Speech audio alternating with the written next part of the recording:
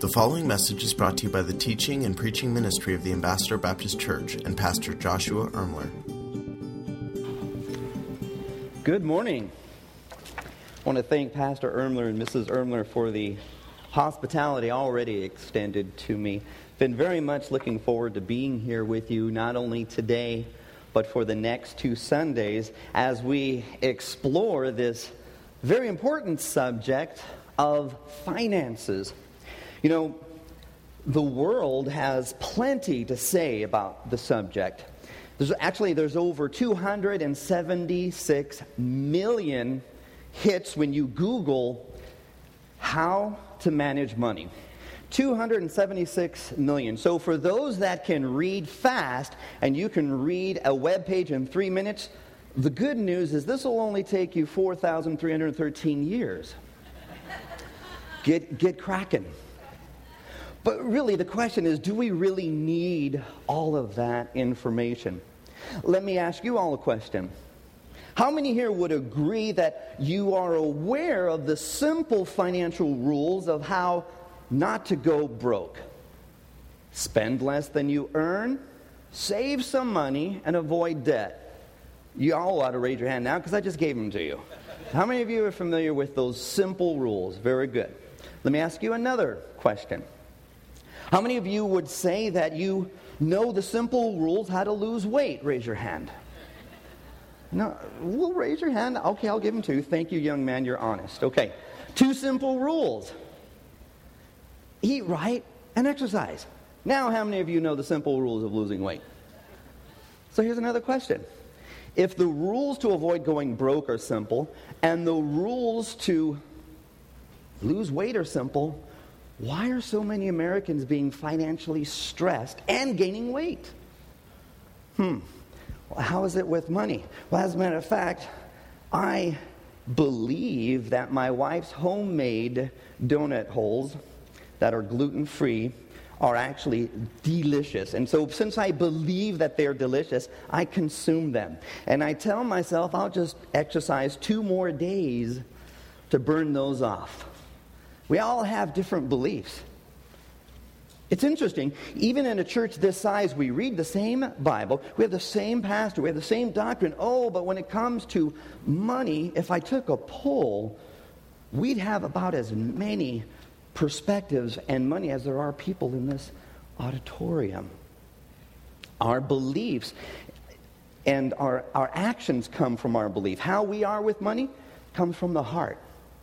So if we desire to have more peace in this area of money and actually replace stress with peace, replace anxiousness and fear and concern with joy, we would do well to look at God's Word. God's Word contains over 2,300 verses on the subject of money, riches, and possessions. 15% of the recorded words of Christ are on this subject. That's a lot. So where do we begin? When your notes, I believe that where we begin is having an understanding of God's ownership. This, for many folks, is a struggle. Will you turn in your Bibles with me to Psalm 24:1? Probably a verse that you've heard before. Good to hear pages flipping and iPads tapping.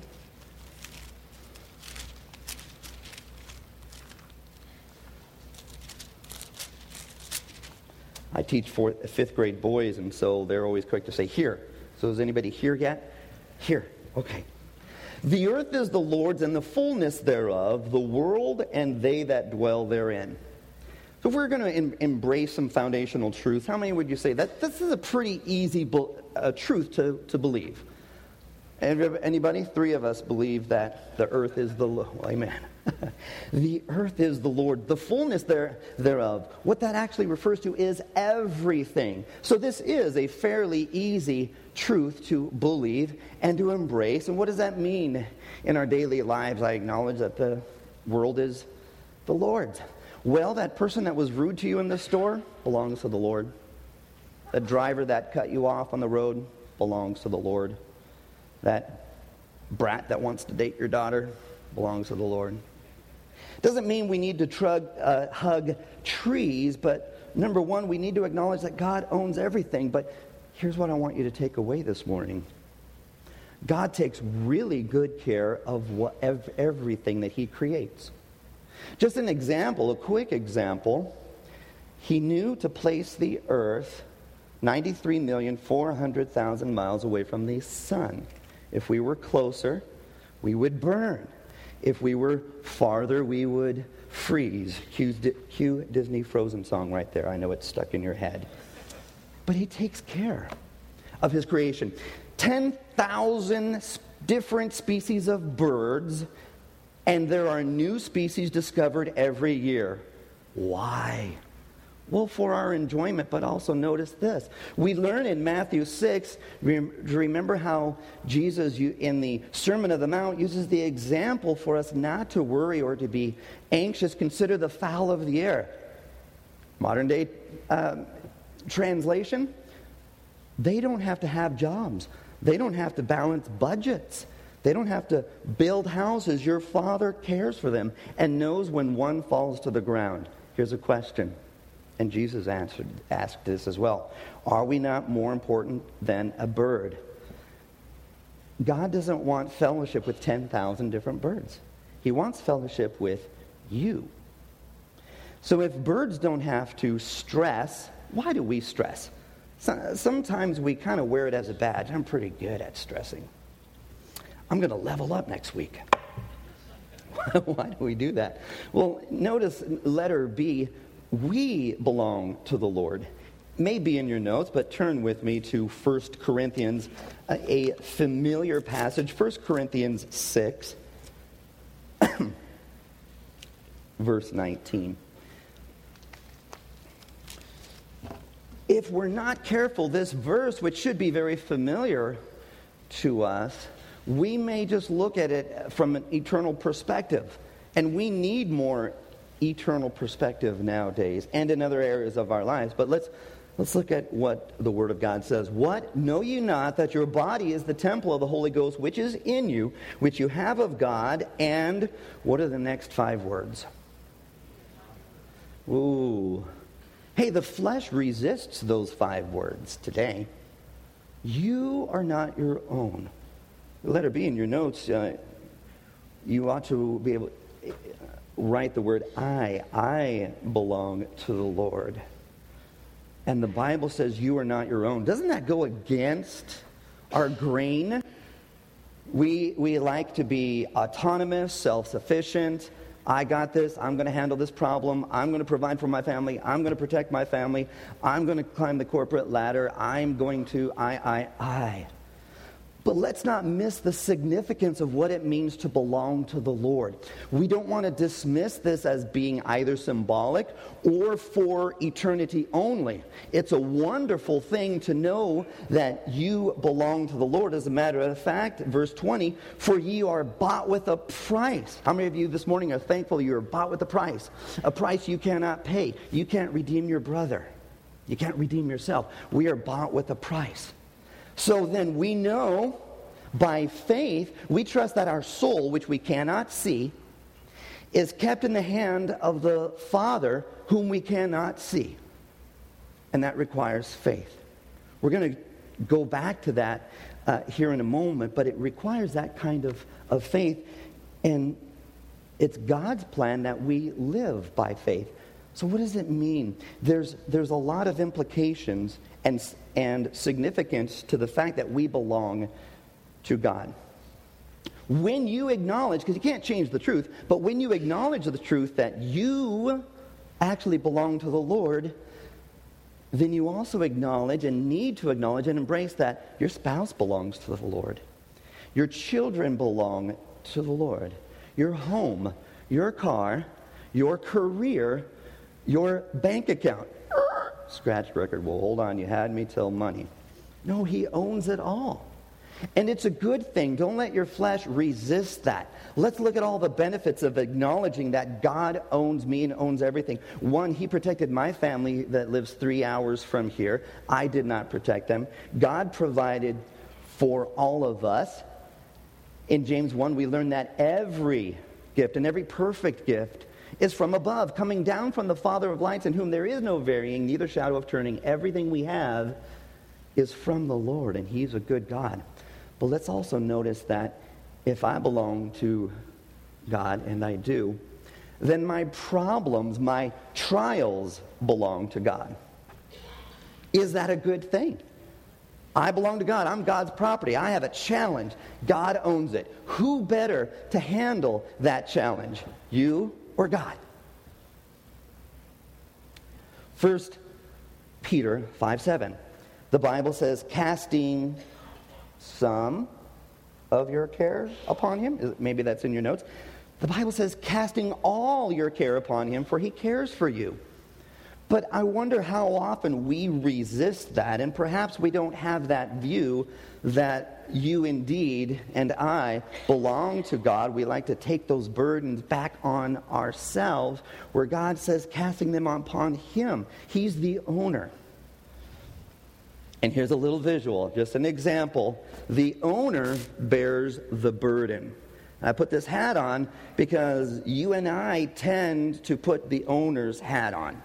I own this. This is my problem. I got to work this out. I'm going to stress over it. I'm going to worry over it. But the owner bears the burden.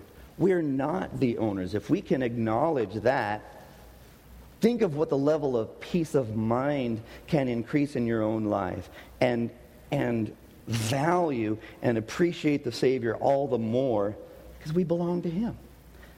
And yes, our bank accounts belong to him. Everything belongs to him. But don't listen to the lie that, if I acknowledge that he owns a bank account, he's going to take it all. We don't find that to be scripturally so. As a matter of fact, we read in Luke, Jesus speaks saying, he that is faithful in least is faithful in much. He that is unjust in least is unjust also in much. God's concerned with your heart. Are you going to be faithful with what he trusts you with? If so, you are a vessel that he can use and he can entrust with more. But if you're unjust in what he's already entrusted you with, he knows that you're going to be unjust with more. So why give you more? So we have an understanding of ownership. And while there's several points this morning, I have asked my own pastor, I said, Pastor, when you teach a sermon, I'm there with you, and God's speaking to me, and I'm following along, but by the time I get to the car, I forgot the whole sermon. He says, that's common, don't worry about that. I don't want you to memorize the sermon, but get one or two truths from it. And that's my desire this morning, too, that you would get one or two truths that the Lord would lay on your heart.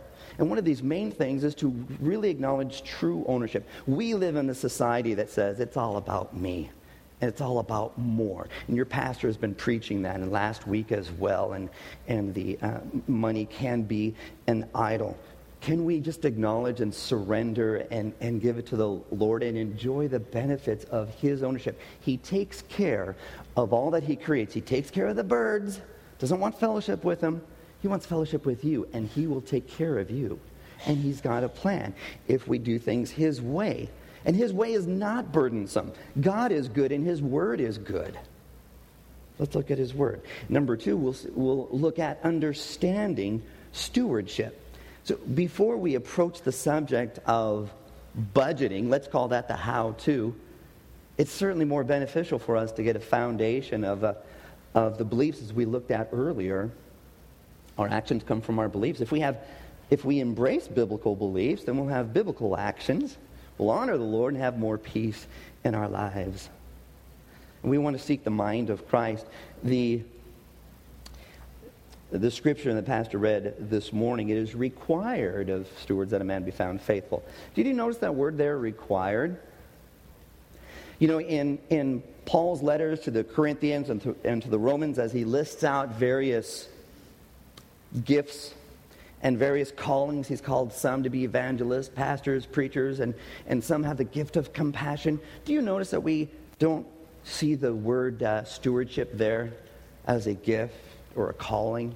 I've heard some people say, well, I just don't have the gift of leading others to the Lord. That's not a gift. Neither is stewardship. The Christian life is stewardship. You belong to the Lord. Everything he's entrusted you with, he's called you to be faithful. We jokingly talked about our health, yet we are called to be faithful with this body, which is now the temple, not the Ark of the Covenant. This body, your body, is now the temple of the Holy Spirit, which is in you. He's called us to be faithful with our health. What else? Just pop it out there. Just quickly shout out. What else has been entrusted to you, to me, that God's called you to be faithful with? A faithful steward. Children, yes. Train up a child in the way that he should go. Dads, moms, we're responsible for nurturing our children in the love and admonition of the Lord. Very good. Children, what else? Tick, tock, time. We're going to be faithful stewards of time. We're going to look at that in a little in depth further, but we've been given today to serve the Lord, to honor the Lord, redeeming the time, for the days are evil. What else have we been given? Opportunities. Yes, opportunities. We've been given the gospel. We're to be faithful stewards of the gospel and not hide it under a bushel.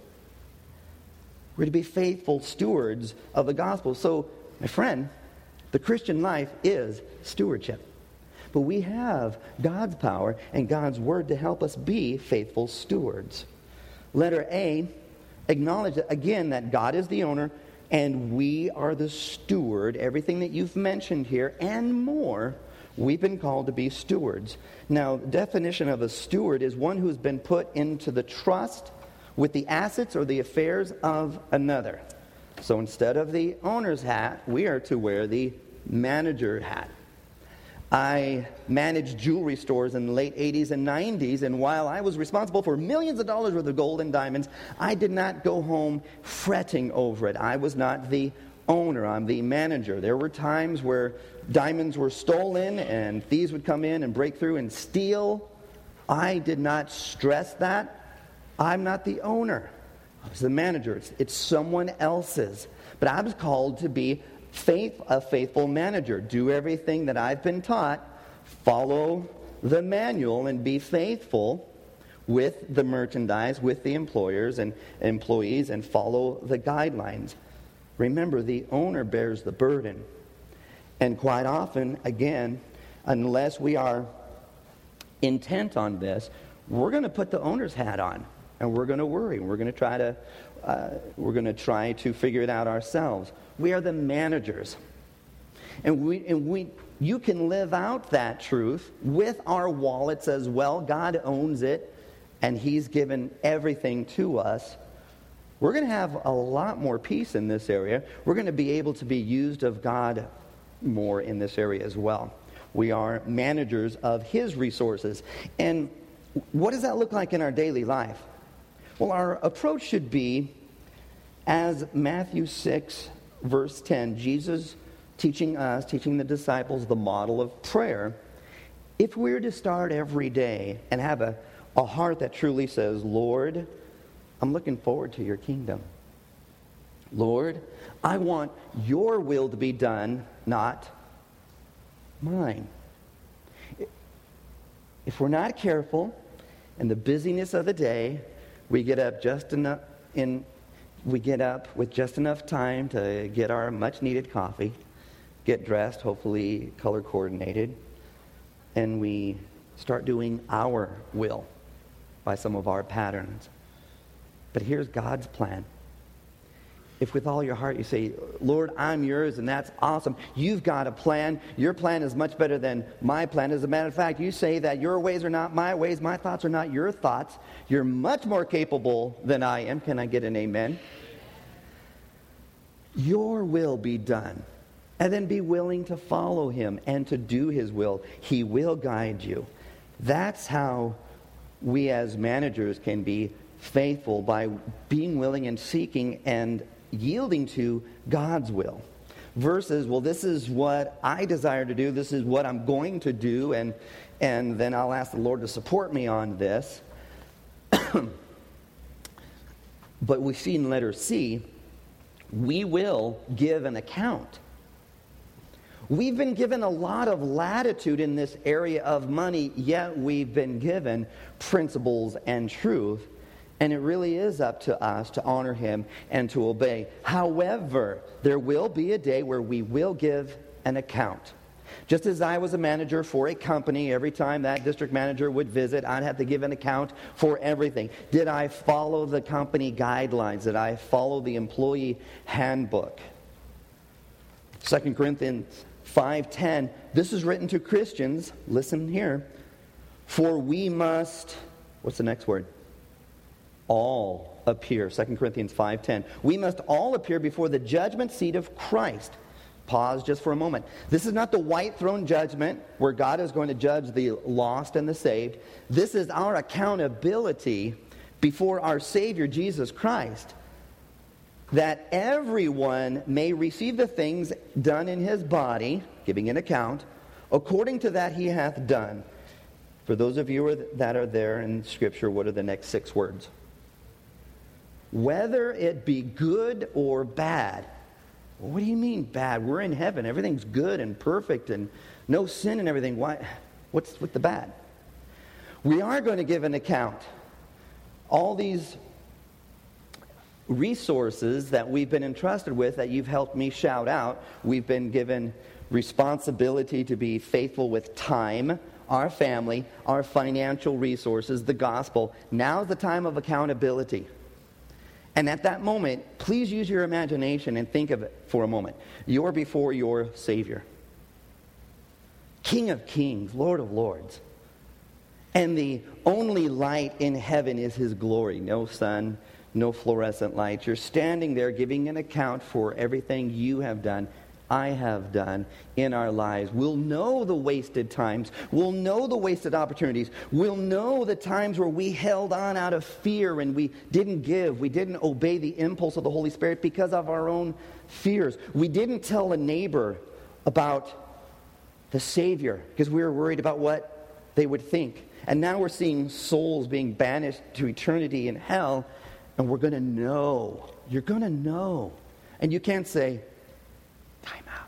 Can I just kind of go down there and fix some things?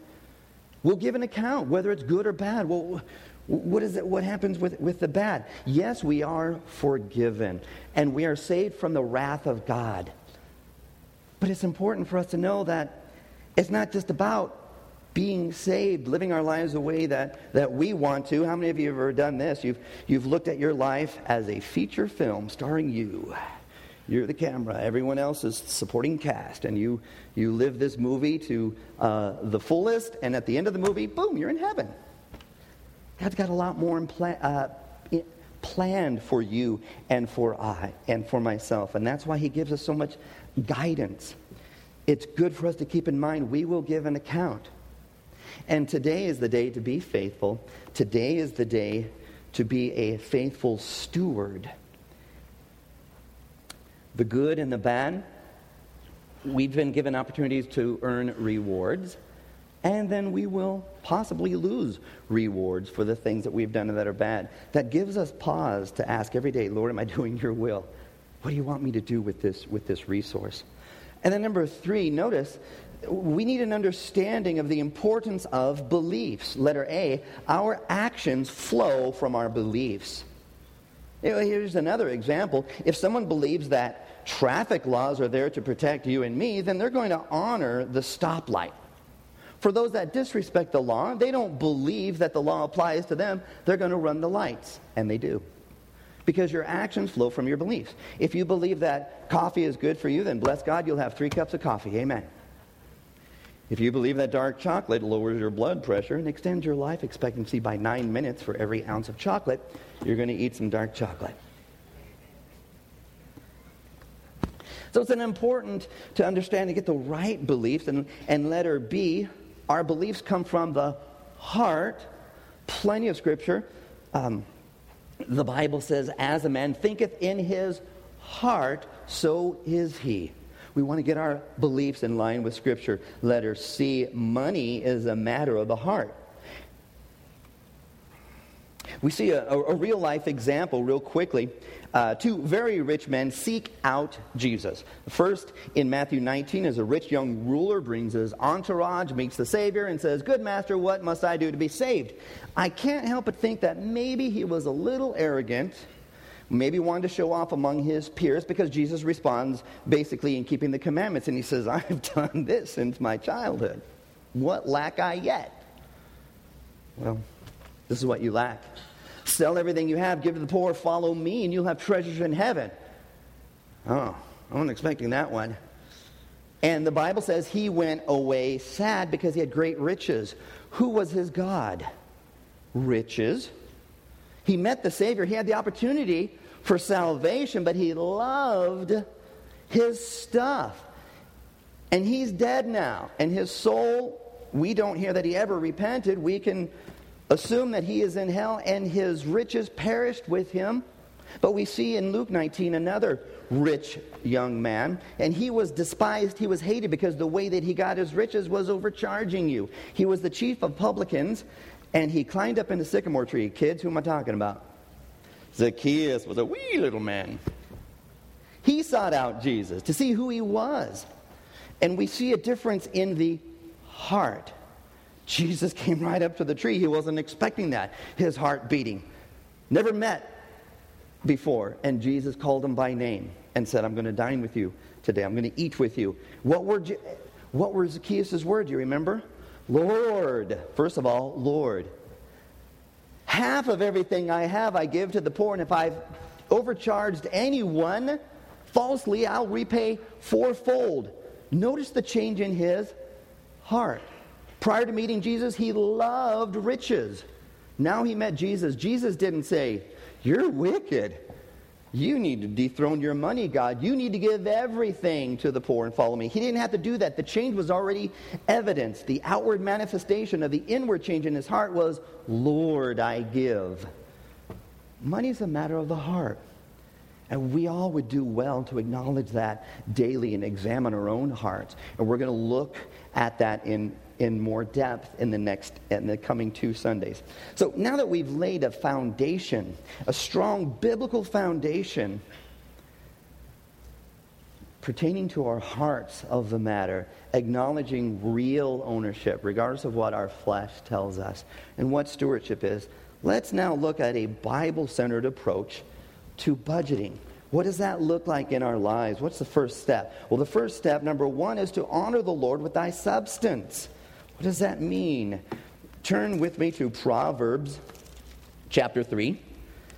Proverbs chapter 3. And actually, let's start with verse 5. I bet some of you have this memorized. Proverbs 3:5. It begins, trust in the Lord. What's the rest? With all thine heart. What's next? Good. Verse 6. Now, this is Old Testament, right? This is just history, poetry. Or does this apply today? How many of you look at this promise and pray this and say this to the Lord for yourself? How many of you look at this, the wisdom of Solomon, by inspiration of the Holy Spirit, that I'm going to trust in the Lord. This is what you're supposed to do first. I'm to trust in the Lord, and I'm supposed to not lean on my own understanding. And then what's the next thing I'm supposed to do? In all of my ways in life, acknowledge Him, and then what's the promise? He'll direct our paths. Is that true today? Raise your hand. It is true today, absolutely. All Scripture is profitable. Well, let's go down in the same proverb here, the same chapter, just a couple verses, verse 9. Honor the Lord with thy substance and the first fruits of all thine increase. This is our part. If you do this, then here's a promise. Verse 10. So shall thy barns be filled with plenty, and thy presses burst out with new wine. This isn't now, sometimes here we say, oh yeah, but that's Old Testament. Well, wait a second. So was the other promise. It's still true today. Before the law, there's always been first fruits, an agricultural term, because there were many farmers during this day when this was written. When folks would grow their crops, boy, that early in that first crops, those were the best. The Lord says, give that to me. Why are you trying to take my best? No. You give me the best to show your love for me and that you trust me, and I'm going to provide for you.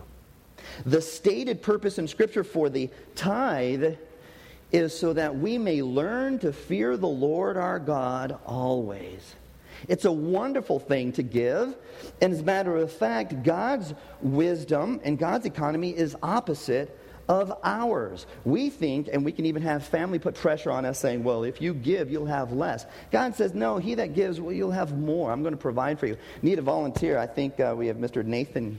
Nathan? Come on up, Nathan. Make haste, but don't trip.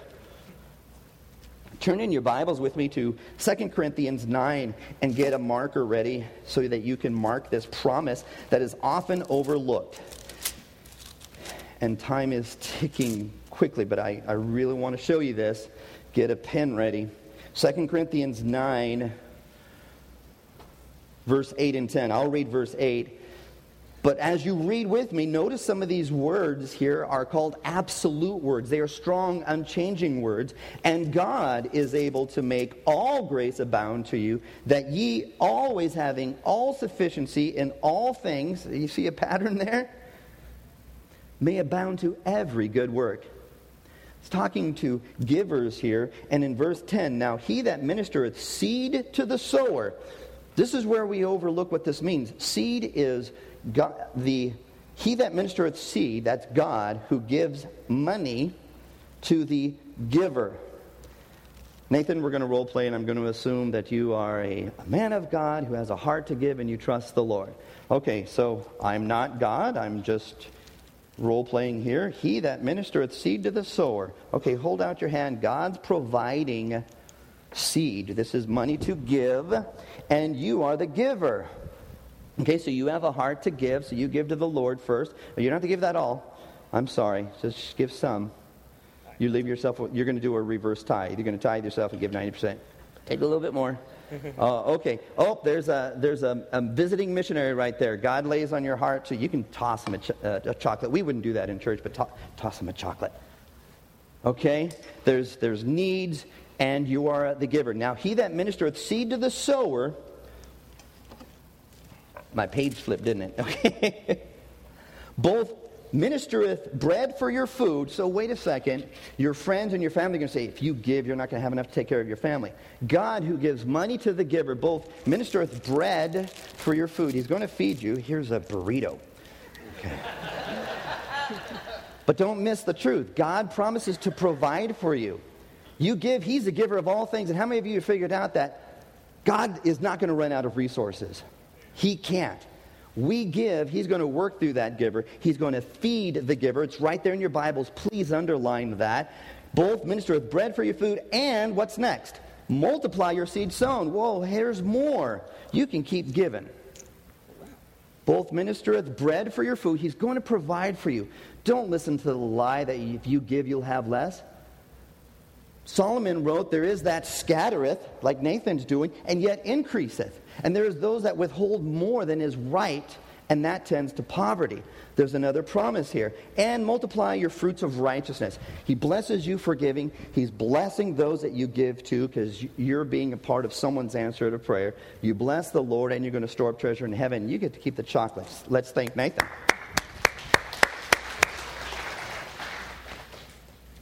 Number 2, pay the Lord what is his, the tithe.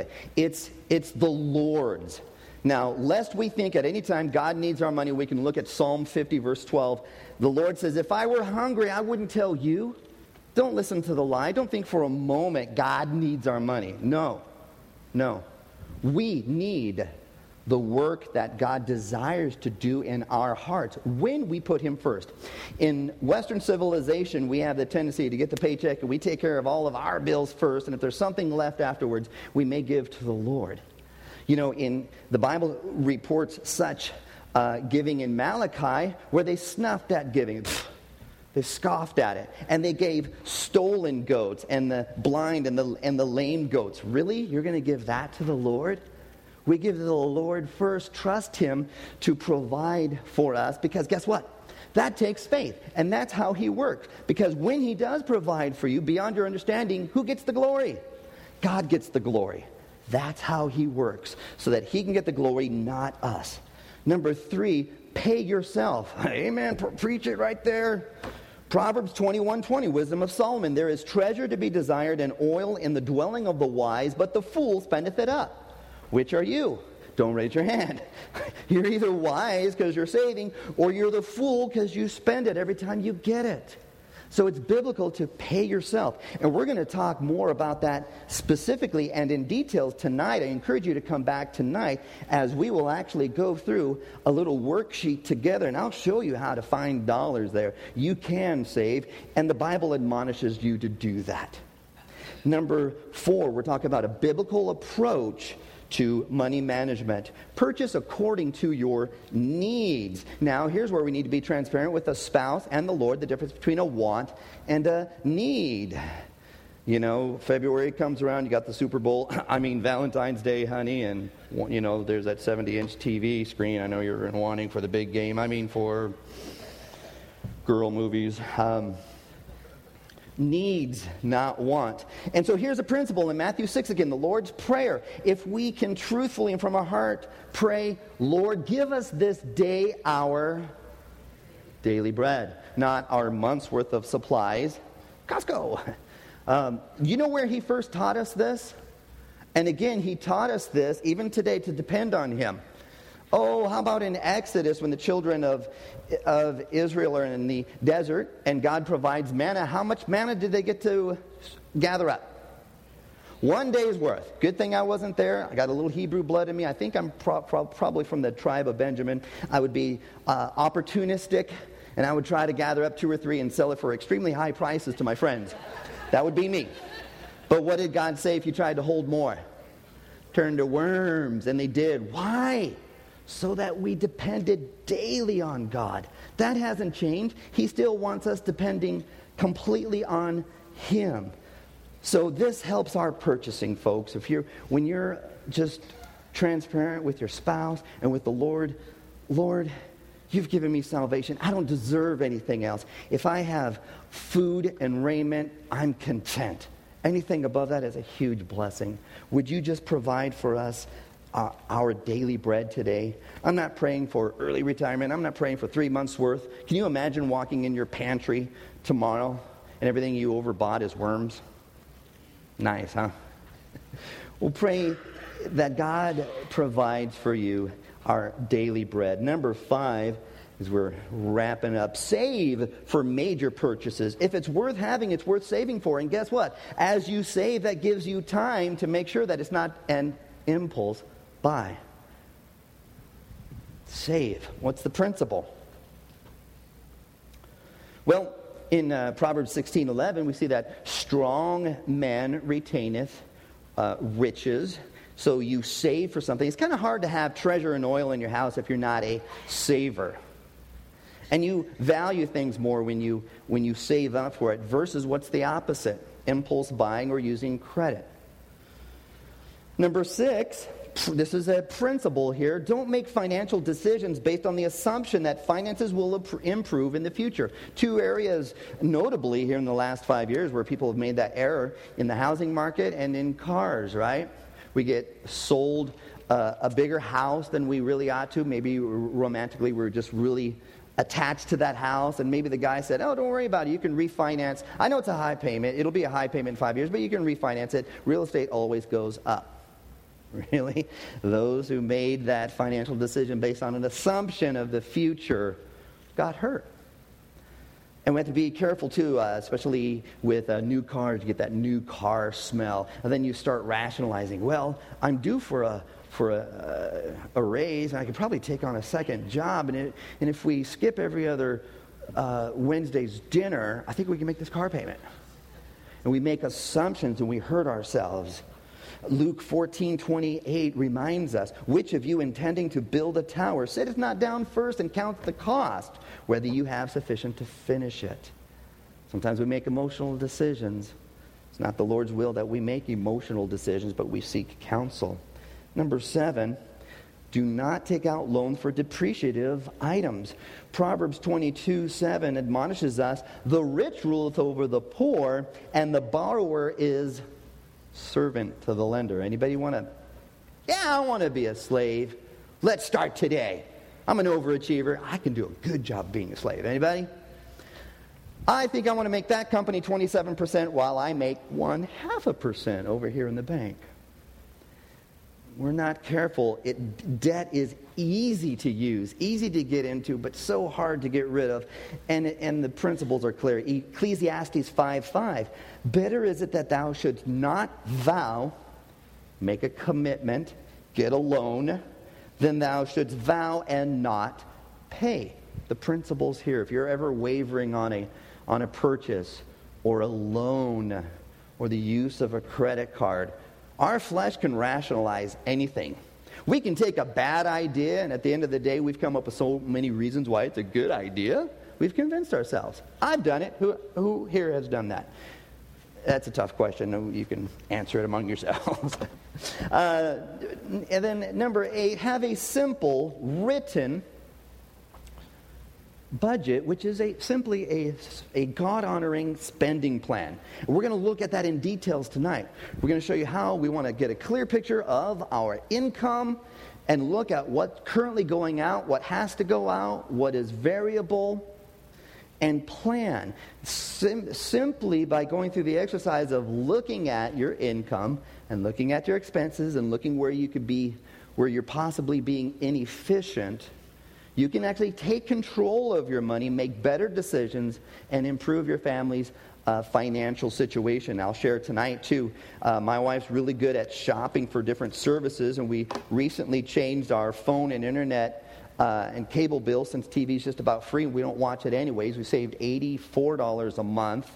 We saved another $100 a month on something else. I've got that in my notes tonight. Now we recaptured $180 to work for us in saving and giving. God-honoring saving, a God-honoring budget. And this morning we looked at the biblical approach to money management. Notice it's not so much the how-to. It's really not the how-to. It's the heart, isn't it? And when we really embrace and live by the truth that God owns it all, He's the owner, He bears the burden, not us. I'm owned by God. God, would you just guide me? Would you provide for me this day? He promises to do that. And may your will be done. I'm your steward. Today's the day to redeem the time. I'm going to give an account of everything I've done. I don't want to waste time. I don't want to waste resources. I want to be faithful with the resources you've entrusted me with. Let's bow our heads in prayer.